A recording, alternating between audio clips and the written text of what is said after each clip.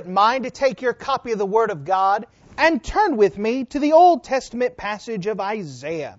The Old Testament passage of Isaiah. With a new year, we also start a brand new series. Now, the theme of this year is that it all begins with God. You may or may not get tired of me repeating that phrase this year, but it's going to be repeated quite a bit because this is a conviction of mine. In fact, I think it's a biblical principle of mine. It all begins with God. And this very first series we're going to have for this year is called The Vision of God. The vision of our God. And it all begins with God. And so let's start to one of the classic passages that speak about the vision of our God in Isaiah in chapter number 6. Isaiah chapter 6, and if you wouldn't mind, notice with me starting at verse number 1. Isaiah chapter 6, starting at verse number 1, the Word of God says this: In the year that King Uzziah died, I saw also the Lord sitting upon a throne, high and lifted up, and His train filled the temple. Above it stood the seraphims. Each one had 6 wings. With twain He covered His face, and with twain He covered His feet, and with twain He did fly. And one cried unto another, and said, Holy, holy, holy is the Lord of hosts. The whole earth is full of His glory. And the post of the door moved at the voice of him that cried, and the house was filled with smoke. Then said I, Woe is me, for I am undone, because I am a man of unclean lips, and I dwell in the midst of a people of unclean lips. For mine eyes have seen the King, the Lord of hosts. Then flew one of the seraphims unto me, having a live coal in his hands, which he had taken with the tongs from off the altar. And he laid it upon my mouth, and said, Lo, this hath touched thy lips, and thine iniquity is taken away, and thy sin purged. Also I heard the voice of the Lord saying, Whom shall I send? And who will go for us? Then said I, Here am I, send me. And He said, Go and tell this people, Hear ye indeed, but understand not. See you indeed, but perceive not. Make the heart of this people fat, and their ears heavy, and shut their eyes, lest they see with their eyes, and hear with their ears, and understand in their heart, and convert, and be healed. And if you're in the habit of marking things in your Bible, would you mark a phrase that we find in Isaiah chapter 6? Isaiah chapter 6 and verse 1, the phrase, high and lifted up. High and lifted up. And with the Lord's help, I'd like to preach the Lord high and lifted up. The Lord high and lifted up. Let's go to the Lord together and let's pray. Dear Heavenly Father, thank you so much for the great privilege it is to be in your house today. Thank you for the brand new year, and thank you for the beginnings that you give for us here. Lord, we're looking forward to seeing what you're going to do in this brand new year at the Riverview Baptist Church, how you're going to work, how you're going to move, how you're going to just show yourself faithful. Lord, my personal belief is that it begins with a vision of you. We see who you are. And Lord, I can't just describe you.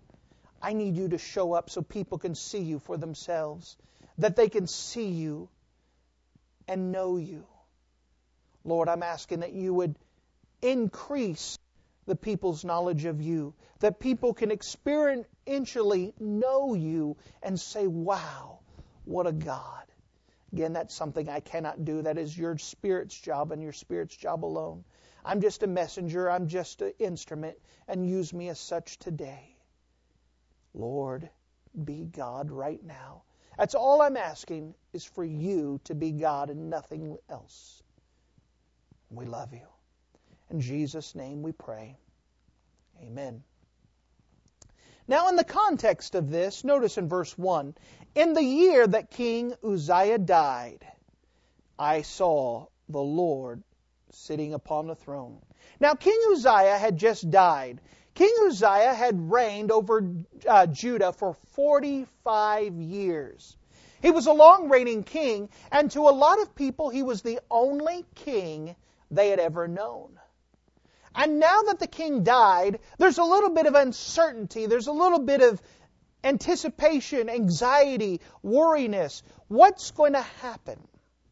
Finances are a little bit unstable. The things of the kingdom, politically and everything else, people are just kind of wondering, what's going to happen? We've lost this king. What are we going to do now? What's the next king going to be like? Everything is just in turmoil, chaos, there's confusion. And they're going, what's going to happen now? It is at this point in time that God called a young man by the name of Isaiah. And he said, let me show you something.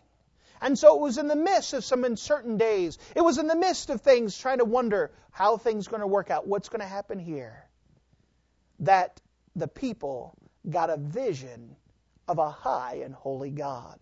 And if you wouldn't mind, let me show you a little bit more about this passage here. The first thing I'd like to show you is the vision of God. The vision of God. Notice in verse 1 again. In the year that King Uzziah died, I saw also the Lord sitting upon the throne, high and lifted up, and his train filled the temple. Now Isaiah got a glimpse, a vision of God, and in this vision he sees God in the throne, in the temple. The temple was the same temple that Solomon had built, and in it had a little bit of a throne to represent God being the ruler, being the God of the people. And he actually sees God sitting on the throne. So he's sitting in the temple, and he watches some things that are interesting talking about this God. Notice in verse 1 again, it said that his train filled the temple.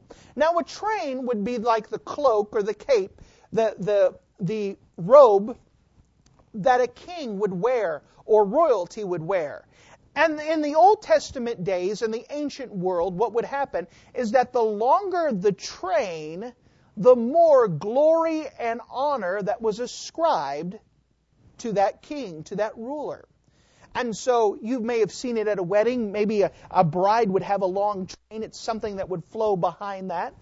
This king, this God that Isaiah sees, his train is so long that it actually fills up the entire building. Now, we're in a building that's nowhere near the size of Solomon's temple, but can you imagine a king sitting on a throne up here near the platform, and his train that followed him was so long that it would be folded up and squished, and it would fill up the entire building. That is how much honor and glory and prestige that should be ascribed to God. This is a visual representation to go ahead and give something that is a spiritual fact, that God is worthy of all glory, of all honor, of all praise, of all worship. And this train was supposed to be that representation that our God is a very glorious God. He is an amazing God. He is an honorable God. He is a prestigious God. He is a God who is high and lifted up.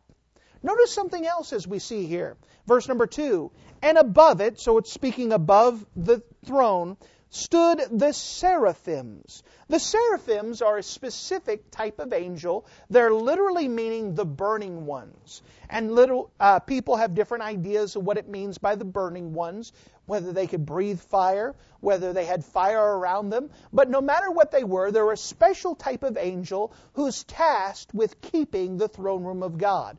Now, because of cartoons and other theologies that have gone up, we have a different view of angels. Sometimes when people think of angels, they think of little babies with diapers and with a little halo and clouds and a harp and whatever else. But that's not the description that God gives of this angel. These seraphims, these burning ones, notice how the Bible describes this angel. And above it stood the seraphims with Each one had 6 wings. With twain he covered his face, with twain he covered his feet, and with twain he did fly. So these seraphims, these burning ones, we don't know exactly what it means by these burning ones, what is burning or whatever else, but they are a specific type of angel, and they have 3 sets of wings, 6 wings. Now with one set they fly around. That's what we would attribute most of the time with wings. That's how they would fly around. But they also had 2 other sets of wings. What were they there for, and what did they mean?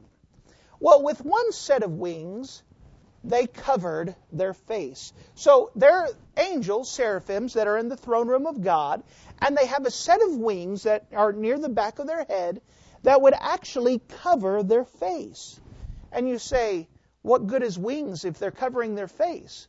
The reason why they cover their face is because these angels, these seraphims, these angels that are made higher than men, these perfect angels, as perfect as they are, God is much more perfect. And these angels cannot look upon the face of God. These perfect angels who are made without sin, who are made to work on the throne room of God. But yet God is so holy, He is so righteous, He's so amazing, that these angels have to have special wings. God created them because they cannot look upon the face of God and live. That's how holy. You say, that's pretty amazing. It is. Do you know that there's a verse in Psalm that says that God has to humble Himself just to look at heaven? That God is so holy, He is so perfect, that God actually has to step down to look at heaven. We want to go to heaven. That's much more than what we have. A place of perfectness. No more sickness, no more sorrow, no more death, no more tears. But God is so much more above. God is so much more perfect. He is so much more holy. He has to humble Himself to look at heaven. And here are these angels, as perfect as they are, as amazing as they are, as higher beings than us that they are. They still cannot look upon the face of God because God is that holy. He is that mighty. He is that prestigious. He is that honorable that they cannot look upon the face of God. In fact, and throughout all of the Bible, there is only one creature and one creature alone who is able to look upon the face of God and not die. That creature is redeemed man. That in our sinful state, we can't look upon the face of God. In fact, if we just had one of these seraphims come in this building right now, every single one of us would be ducking underneath these pews for cover because of the glory and the holiness and the righteousness that they have, that even us, we would fall down to our face. But God is going to allow us the privilege as redeemed man, meaning a person who's come and accepted Jesus Christ as your Savior, and that we've come to the place where we've allowed God to forgive us, and that one day, after the rapture, we're going to get a brand new body. With our brand new body, we are going to be able to look at God. But we are the only ones of God's creation who will be able to look at God with our own eyes. Even the holy angels cannot look at God because He is that amazing. He is that holy. He is that lifted up. He is that high. That is a big God. Now we talked about 2 sets of these wings. These seraphims, these angels who are tasked with keeping the throne room of God, they have 2 wings that help them fly. They have a set of wings that cover their eyes because they can't look upon the face of God. But there's also another set of wings, and these wings cover their feet. You say, okay, we can explain the eyes, but why in the world would these angels cover their feet? And this is again because of how holy and God is. You know that feet are a sign of createdness. It's a sign of creation. God is a spirit, the Bible says, John chapter 4. He doesn't have feet. But feet are a sign that we were created. And that when we go before the presence of God, these angels, when they go before the presence of God, they cover their feet with their wings as a sign of humbleness, saying, "You created us, God." Do you know that we're just created beings? And every time you look at your feet, I hate feet. They're nasty and they're whatever else. I hate feet. But every time you look at your feet, be reminded that it is a sign that you were created by a creator. God is much higher than us because He made us. He is an amazing God. He is a holy God. He is a magnificent God. And that even these angels who were created perfect, were still created. And in the presence of their Creator, they have to cover their feet. By the way, this is why Moses, when he approached the burning bush, God said, "Stop! Take off your shoes, because the ground you're stepping on, that's holy ground." Why take off his shoes? Because again, he wanted to have a reminder that feet was a sign of humbleness, that he was created by a creator. And he wanted to remind Moses of that you're standing before your Creator. We have a holy God. He is so big. He is so mighty. Do you know that God created time? That God, that's a created thing. And that literally God could put all of time from beginning to end in His palm. God is much bigger than time. He is much bigger than space. He's much bigger than matter. He is so big, He's bigger than it all. He is the Creator who created it all. This is a holy, awesome, all-inspiring, majestic, perfect God. And Isaiah sees this God. We're just starting, this is verse 2. He sees this God, who's in the throne room of God, whose train filled the temple, that He is a God of all glory, of all honor, of all prestige. He's a God who actually has these seraphims who are serving in the throne room of God that have to cover their eyes because they can't look upon this magnificent God. They have to cover their feet as a sign of humbleness because God created them. Notice as it goes on in verse 3, one cried unto another and said, "Holy, holy, holy is the Lord of hosts. The whole earth is full of His glory." These angels are in there and they're saying, "Holy, holy, holy." We see these angels from time to time in the Bible. We see them once again in the book of Revelation chapter number 4 and 5. And you know what they're still saying? Holy, holy, holy, Lord God Almighty, who was and is to come. He is God. Do you know that God created these angels because God is so big, He is so holy, He is so mighty, He is so magnificent that He created these angels. And for all of time, their one job is to be in the throne room of God saying, "Holy, holy, holy, Lord God Almighty, who is and was and is to come." For all of time, God is so worthy of all praise that He has these angels, and that is their job, to say that over and over and over again. Because you know what? They can never say it enough to describe the presence, the magnificence, the holiness, the perfectionness of God. He is that big of a God. He is that holy of a God. He is that big, that amazing God. Notice as it goes on, verse 4, "And the post of the door moved at the voice of him that cried, and the house was filled with smoke." Notice this, the post of the door, that's the door frames, that they're shaking. And notice this, at the voice of him that cried. This isn't God that is speaking, but these seraphims, these burning ones, are saying, "Holy, holy, holy, Lord God Almighty." And they're saying with such force and such passion that their voice of their crying is actually causing the post of the door to shake.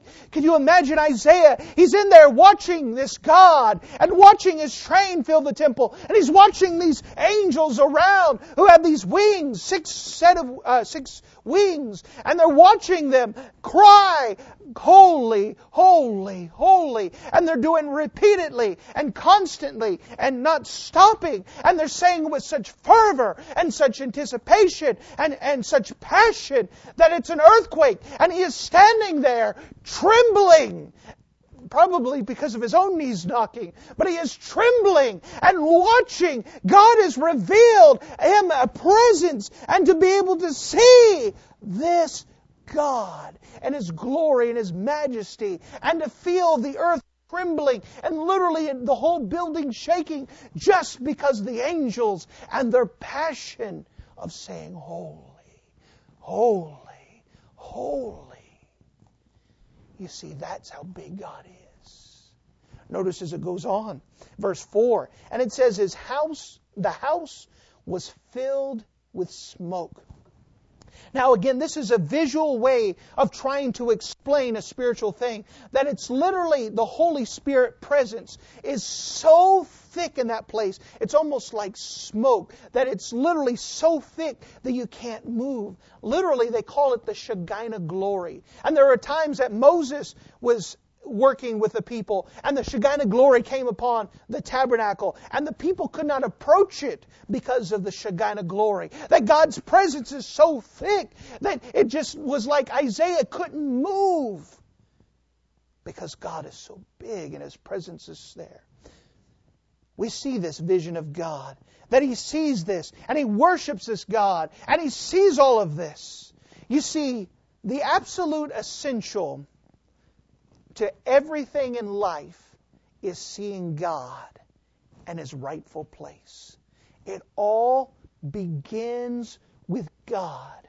It all begins with God. The clearer our vision of God is, the clearer everything else in life is. When we see God for whom He truly is, where everything else falls in line, our church becomes clear. Our marriages, our relationships become clear. Our work, everything we do becomes clear when we see God and His rightful place. We have to go back to seeing that we have a big God once again. We have to go back and see how big this God is once again. But we have to go here. We cannot worship God to any greater degree than our vision of God. We cannot worship God to any greater degree than our vision of God. Meaning that if you see God as a little g God, you're not going to worship Him beyond that vision. But when you see God high, holy, and lifted up, your worship will soar up to there. It all is dependent on how we see God. It all begins with God. So we see this vision of God, which brings us to the second thing. Not only the vision of God, but the vision of ourselves. You see, it's not until we see God as He truly is that we finally see us as we truly are. Notice in verse number 5. Then said I, woe is me, for I am undone, because I am a man of unclean lips, and I dwell in the midst of a people of unclean lips. For mine eyes have seen the King, the Lord of hosts. Isaiah's in there. He's watching the seraphims. He watches the train. He watches the posts of the door move. He sees the smoke fill the temple. All of it, all proclaiming the majesty and the might and the holiness and the perfection of God. And when he sees how holy and how perfect God is, he finally sees himself and says, I'm nothing. I'm nothing. I'm a sinner, and I live with sinners, and there's no way that I can stand before this type of God. I'm nothing. You know, it's not until we see God that we see ourselves as we truly are. As long as you think that you're something, it's because you're not seeing God as He truly is. God is a wonderful God. You know, the idea of secret sins is not sins that we do in secret, but it's sins that are not revealed to us until God reveals it to them. You know, the closer you get with God, the more of a sinner that you see yourself as. That's a true fact. The closer and the more clear you see God, the more of a sinner you see as yourself. You know, I may be convicted of sins that you don't even think are sins yet. The closer you get with God, the more of a sinner, the more of things that you see, the more that God reveals about ourselves and shows us who we truly are. But it starts with the vision of God. When you see God as perfect, you see yourself not as perfect. You see God as holy and righteous, and we see ourselves as failed. We see ourselves as awful. I know this flies in the face of other religions that says, you know, it's not your sin problem, it's just your low self-esteem. No. It's because we don't see God high and holy and lifted up. And we see ourselves as the wretches we truly are. You know why people sometimes have a hard time getting saved? Because they don't see God high, holy, and lifted up. They've never been introduced to this big God. Notice as he goes on in verse 6, then flew one of the seraphims unto me, having a live coal in his hand, which he had taken from the tongs of the altar. Now, what is this altar? It's the altar that's found in the temple. It was made to purify sins. Once again, this is a visual. It is a visual representation of something spiritual happen. Meaning that in order to get your sins purged, you don't have to go put live coals and put it in your hand. But this is something visual to try to represent what is going on spiritually. That Isaiah saw himself, and he saw himself as a sinner, and he knew he could not approach this holy God unless his sin was taken care of. And so God, remember it all begins with God, God provided the sinner with a way to have his sins removed. Notice the wording of Scripture here. This is important. Verse number 6 and 7, then flew one of the seraphims unto me, having a live coal in his hand, which he had taken with the tongs from off the altar. And he laid it upon my mouth, and said, Lo, this hath touched thy lips, and thine iniquity is taken away, and thy sin is purged. Notice that word purged. You know that when God forgives us, He just doesn't pat us on the head and say, you're forgiven. But He purges our sins. He takes our sins away. And He casts them as far as the east is from the west. You know, people don't need just forgiven. They need their sins purged. They need them removed. They need them taken care of. They don't need to be whitewashed. They need to be removed altogether. And that is what our God does. Is that when we have forgiveness, it's not just washed away and wiped away. It is removed far from us. Because our God is big enough to forgive us of anything that we have ever done. He's that big of a God. What a holy, righteous God. Let me give you some statistics, and these are some old statistics, but they all deal with our vision of God and how we see ourselves. Do you know that 8 million Americans do not even own a Bible? 8 million Americans. I'm not talking about any other country. 8 million. And that's an old statistic. Do you know that 10 churches close every day in America? 10 churches close every day.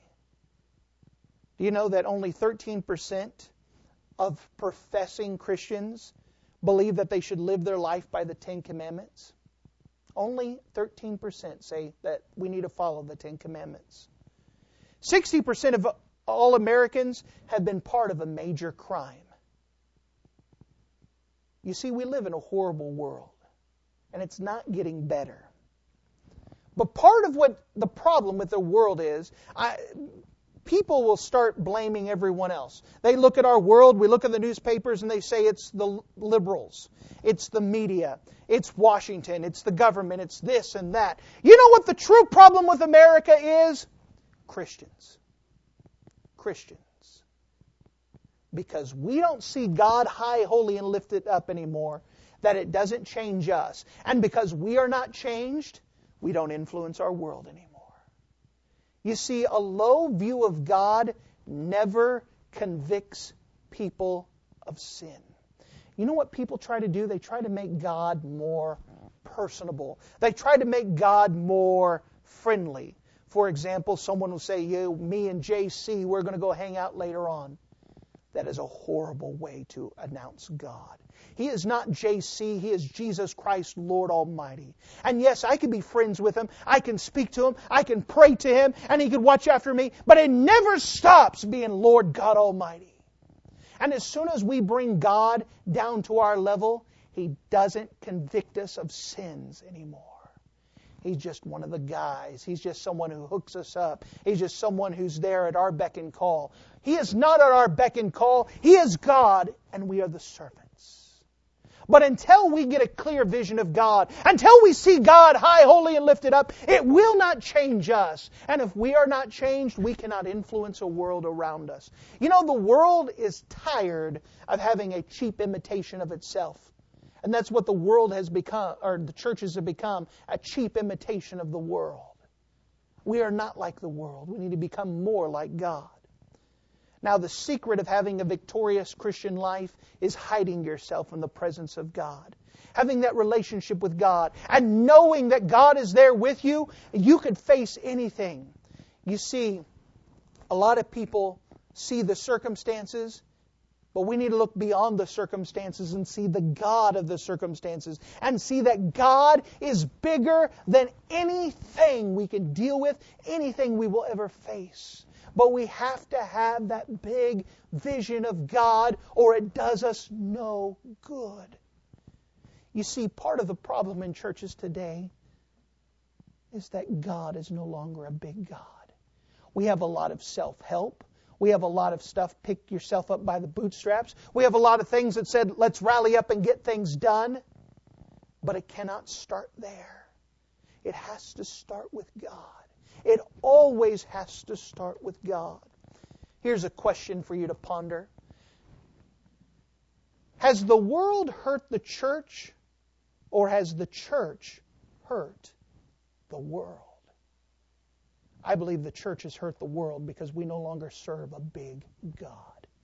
God is no longer a big God. He's no longer a God who could help people in their needs. He's no longer a God who could hear and answer prayers. He's no longer the perfect God that we must meet the standard of or fall short of the glory of God. We have to have a big God once again. It has to begin with that vision of God. We have to see Him high, holy, and lifted up. So notice as this passage, it started off with a vision of God. And after Isaiah got a vision of God, he saw himself, got a vision of himself as he truly was. And after you see God as He truly is, and you see yourself as you truly are, it shows us a third thing here, the vision of the work. The vision of the work.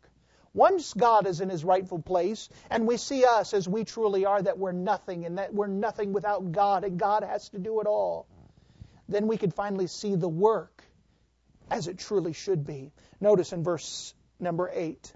Also I heard the voice of the Lord saying, whom shall I send, and whom will go for us? Notice that word us. God is speaking to Himself here. He's speaking to Him, Jesus, and the Holy Spirit. They're having a conversation. And they're saying, Jesus, who can go for us? Who can do this work? Isaiah, who's not part of the conversation, he's an eavesdropper. He's listening to God have the conversation. He says, here am I! Send me! God didn't ask him to do the work. He volunteered. Why? Because he saw God as He truly is. And he says, just tell me what to do. You are God. You are amazing God. You are the God I want to serve. You're the God I love. Just tell me what to do. And He gives them His instructions. But it's only after that we see God that we can go out. It's only after we see God that we have something to tell. The lack of surrender, when someone has a lack of surrender, it's evidence that they don't see God high, holy, and lifted up. We shouldn't have to twist people's arm to do something in church. We shouldn't have to beg people to read their Bibles. We shouldn't have to get on our knees and ask people to give. We shouldn't say, badger them and do what we can to get them to go soul winning. It should never be done that way. Because if they see God as they truly are, they will get in line. They'll push people out of the way to do the work. The lack of surrender is evidence that we don't see God as He truly is.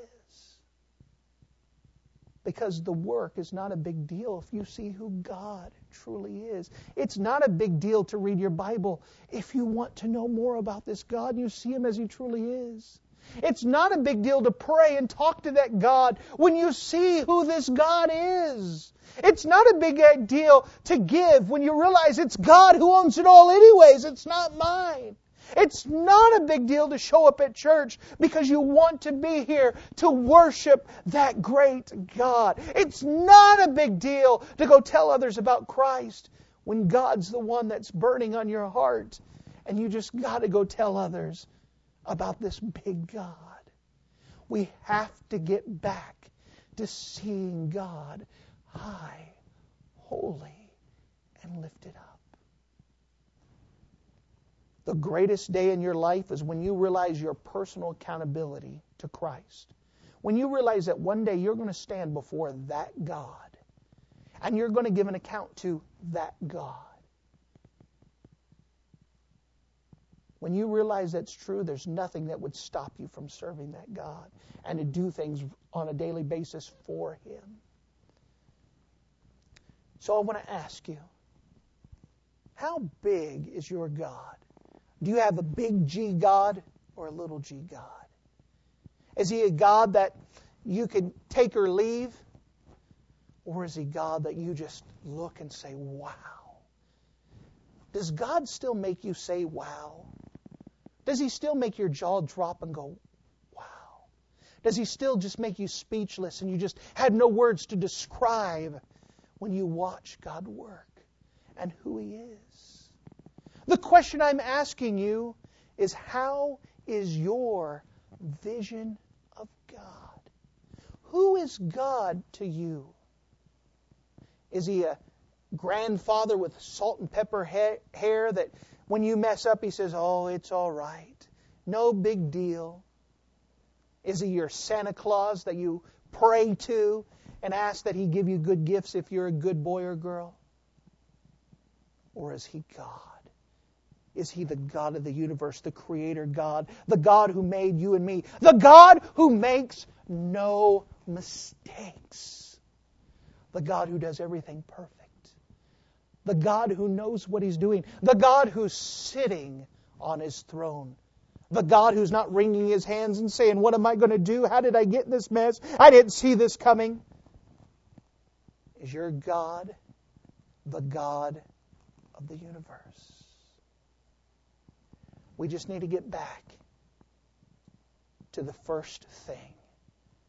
It all begins with God. It all begins with God. With every head bowed and every eye closed, let's talk to that God right now. Dear Heavenly Father, thank you so much again for your gloriousness, your majesty. And Lord, once again, please forgive me because my human words cannot describe your wonders and your beauty and your awesomeness. Lord, my pathetic attempt, the best I could do is just try to show you who you are and try to explain that if we see you as you truly are, that the rest of this life gets put in order. Lord, please let us see you once again for whom you truly are. Let us see this God who loves us so much, but yet is King, who is holy. Lord, I'm asking you would help us in our own hearts and our own vision of you, that you would almost give us this Isaiah experience that say, God, show me whom you truly are. Lord, once we see you, there are going to be changes in our life.